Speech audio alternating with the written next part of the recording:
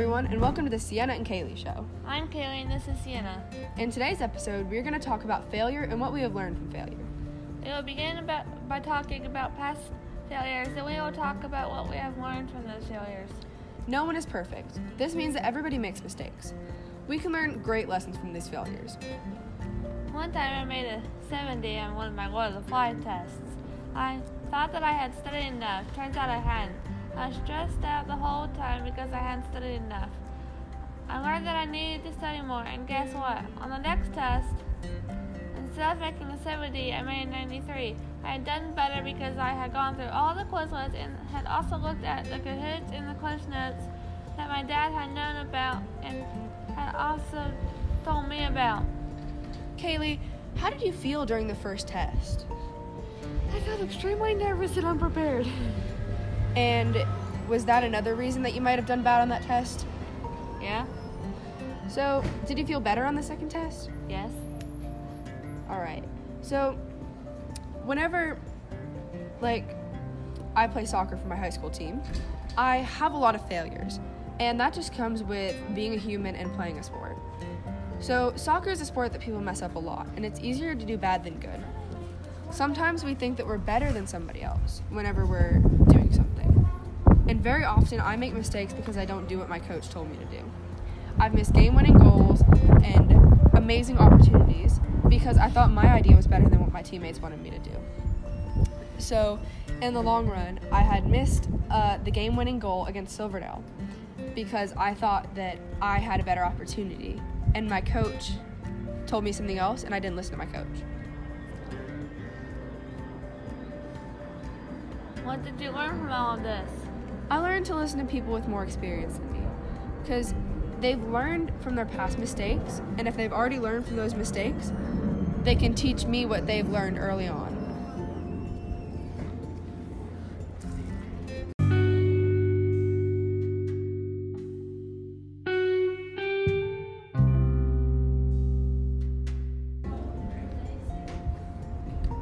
Are there times when you feel like you live in a dull gray box?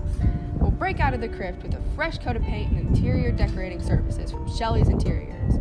Within hours, your home will be transformed to reflect your taste. Don't know what your taste is? No problem. Shelley's Interiors has a wide array of styles in their portfolio to choose from, including modern chic, urban elegance, and rural escape. To see a preview, log on to www.website.com. From there, pick out the style you like best and pick up your phone.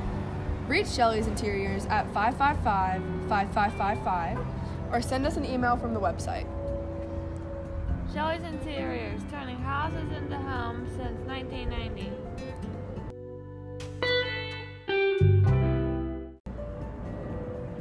Do you think that failure is good?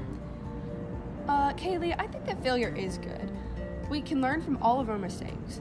If we don't have failures, we would never have successes because we would always be perfect. And we're human beings, so there's sin and we can't be perfect. It's just not possible. And whenever we fail, it makes the successes and the good things even better. Kaylee, what do you think about failure? I think that failure is both good and bad because when you fail, that failure teaches you life lessons and helps you gain more wisdom than if you never failed. Kaylee, so about life wisdom, do you mean like you know what you're doing next time so you don't make the same mistake? Pretty much. Alright. Do you ever get upset when things fail? Because it can be frustrating, right? Yeah. Yes, I do, because it gets very annoying and frustrating because if you fail enough times, then you'll begin to think that you're a failure. Then maybe if you get mad and upset enough, you'll begin to wish that you were dead because of it. How do you feel when you fail? Well, Kaylee, I feel very frustrated when I fail. It just gives me this feeling like I did something wrong and I'm embarrassed. I always want to do better, but sometimes I just don't know how to be better. It's very, very, very tough whenever I fail. Hey, Kaylee. Alright, so, speaking of failure, we're going to switch up the point a little bit here. So, what's something that's old that you can't let go of? I can't always let go of my iPad because it's hard to. Yeah, so is your iPad like an old thing or? I've had it since 6th grade. Oh wow, that's a long time. So, why can't you let go of it? I can't let go of it because it's fun to play with, and the only time I ever get to play with it now is at home because I use my Chromebook for school. Yeah. Well, do you think that most teenagers, here's another topic. You know most teenagers these days are always on their phones, right? Uh-huh. Do you think that people are on their phones and devices and iPads and computers too often? I mean, it depends on the person, obviously. Yeah, well, some people are on them way too much, don't you think? Yeah? Alright. So, I think that some of us get disconnected with what's going on in the real world because of their phones.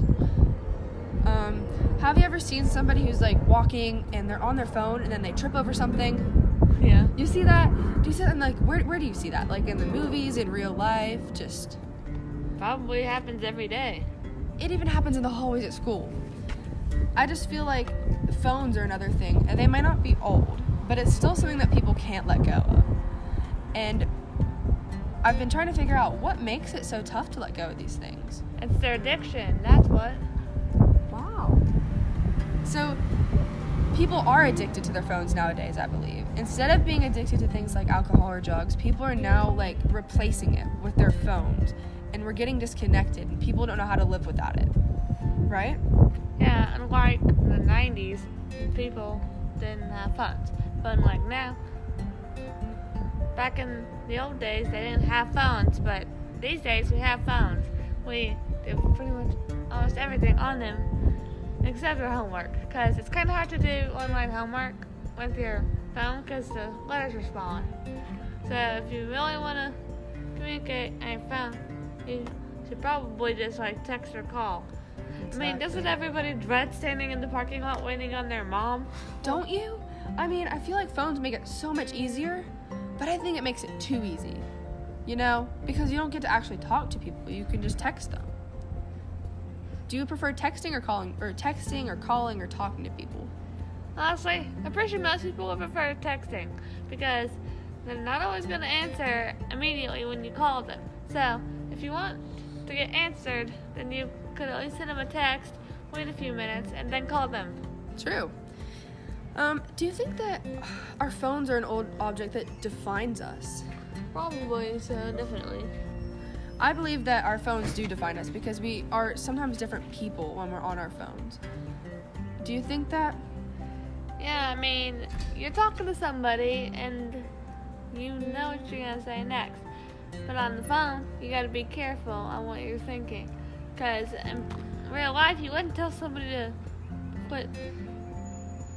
Yeah, you wouldn't be mean to somebody in real life, right? But you think that if you text it, they're not going to have feelings. But it's really the opposite. You got to treat people how you want to be treated, even when it comes to cyberbullying. Exactly.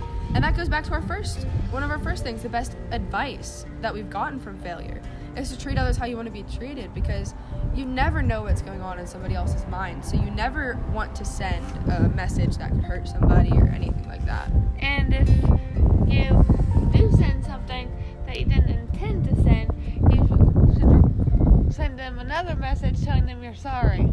And if they don't believe you, then you're going to have to find them yourself and tell it to their face. Exactly. So, Kaylee, let's have a little episode recap. So we started off talking about failure and personal experiences, right? Yeah. And then we talked about what we learned.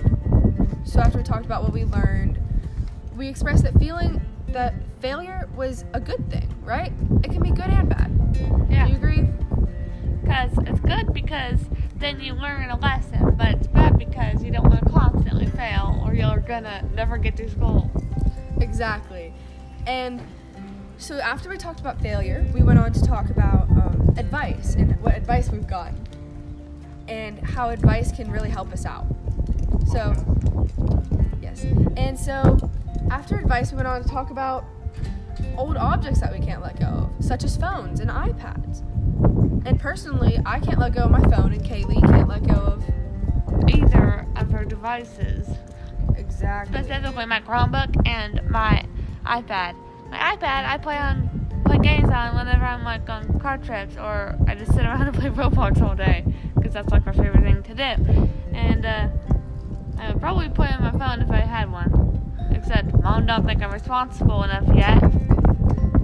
And then after we talked about our old or not things, we went and we talked about how they can define us. And my Chromebook is for school. Yes. And how our phones can define us. Now we can become different people when we're online. Yeah, All right. like, you know how it is. You're sitting on Roblox trying to beat the next level, and your mom's like, go get in the shower. And you're like, aw. Yes. I'm Sienna, and this is Kaylee. And we'd like you guys to thank y'all for listening to the Sienna and Kaylee show. And we'll see y'all in the next episode. Thank you. And stop.